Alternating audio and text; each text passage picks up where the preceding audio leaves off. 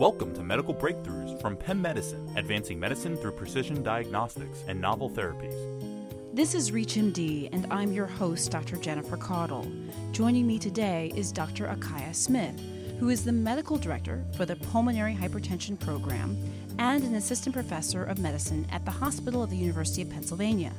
We will be discussing pulmonary arterial hypertension. Dr. Smith, welcome to the program. Thanks so much for having me.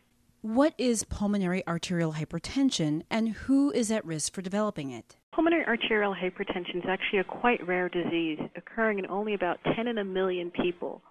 It's marked by stiffening and narrowing of the pulmonary arteries, and because of these vascular changes, there's strain on the right heart, and ultimately these patients may develop right heart failure as the disease progresses.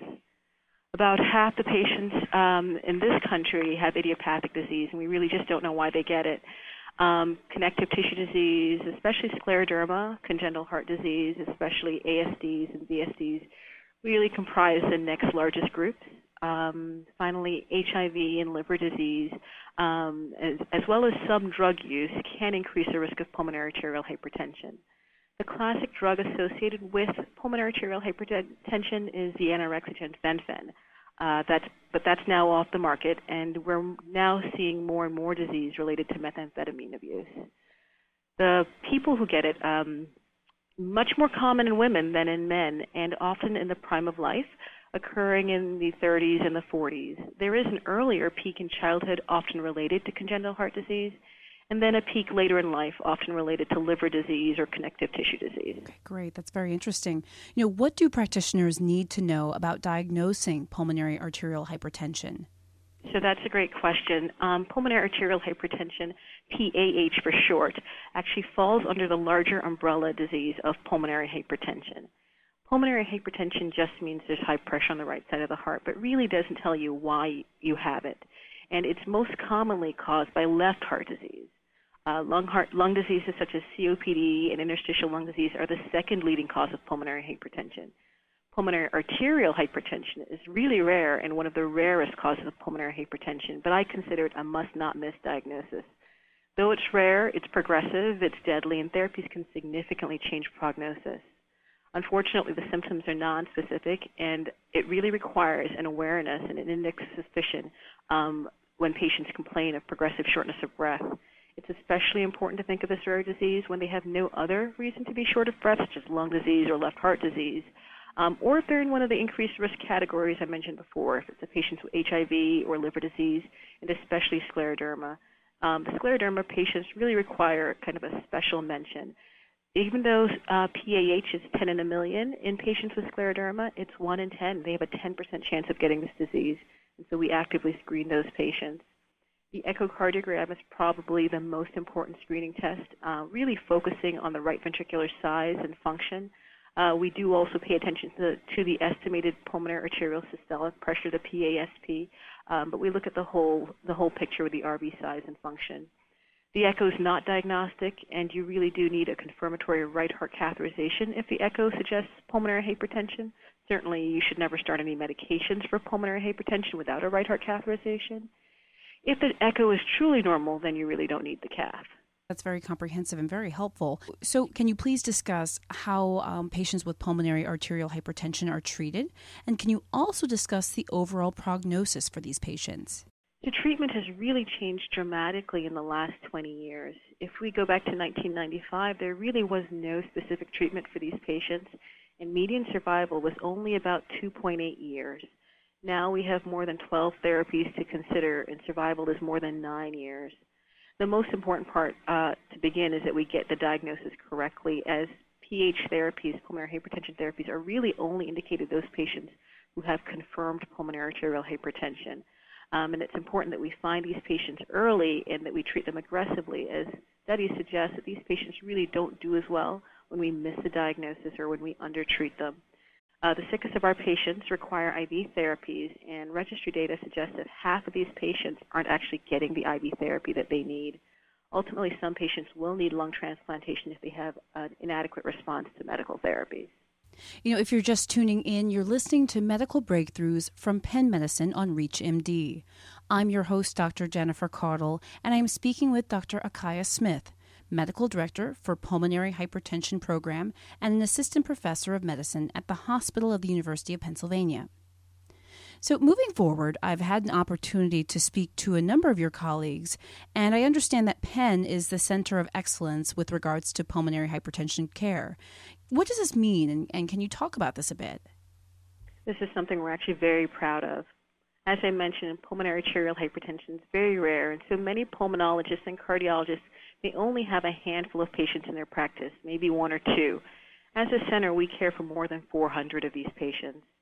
Understanding the importance of early and accurate diagnosis as well as appropriate treatment, the Centers of Excellence Accreditation Initiative really sought to objectively evaluate centers with special expertise in the diagnosis and the management of patients with pulmonary arterial hypertension, and really focused on quality of care, comprehensiveness of care, as well as patient outcomes. Penn was named one of the first 6 centers in the country back in 2014. Even now, there are only 2 centers in Pennsylvania, and we're the only center in all of Philadelphia. So what kind of patients should be cared for in a pulmonary hypertension center, and when should patients be referred? So we take care of all forms of pulmonary hypertension, those caused by left heart disease and lung disease, as well as the rare form pulmonary arterial hypertension. Pulmonary arterial hypertension is obviously the more rare and more dangerous disease, and also the one for which we have new therapies. This is what I consider a must-not-miss diagnosis, and we'd much rather see a patient who ultimately doesn't have PAH than miss a diagnosis of PAH. So the short answer is we'll see all patients who have pulmonary hypertension. Certainly, if the diagnosis is unclear, if the disease is progressing, or if the patient requires advanced therapies, they're probably best served having their care in collaboration with a highly experienced center for PH. If the diagnosis is unclear, if the disease is progressing, or if the patient requires advanced therapies, they're probably best served having their care in collaboration with a highly experienced center.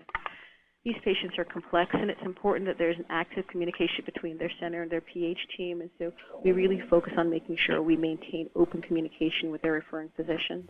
Okay, great. And can you tell us a little bit about your background and the training of those in your center who treat pulmonary hypertension? I really think about pulmonary hypertension as where the heart meets the lungs.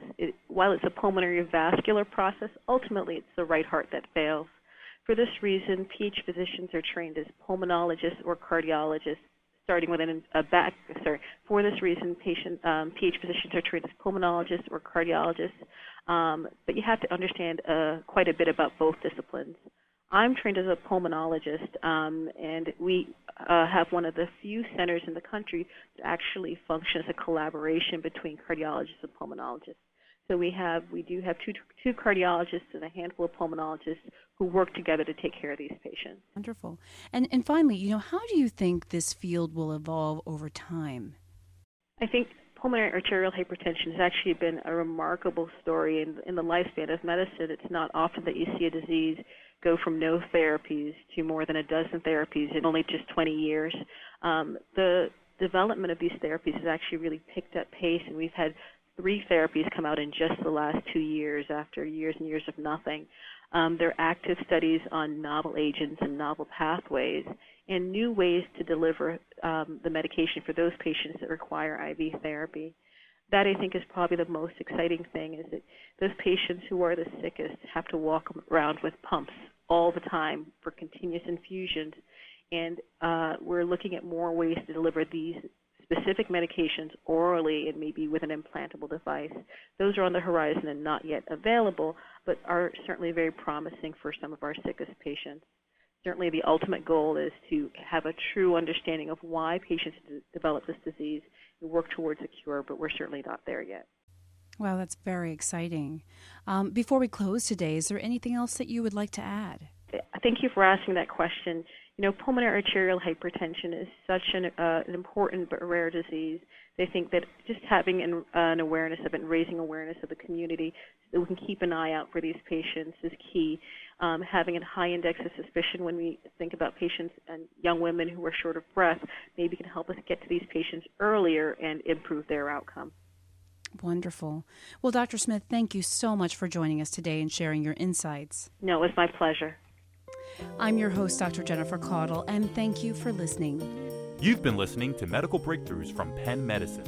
To download this podcast or to access others in the series, please visit reachmd.com/Penn and visit Penn Physician Link, an exclusive program that helps referring physicians connect with Penn. Here you can find education resources, information about our expedited referral process, and communication tools. To learn more, visit www.pennmedicine.org/physicianlink. Thank you for listening.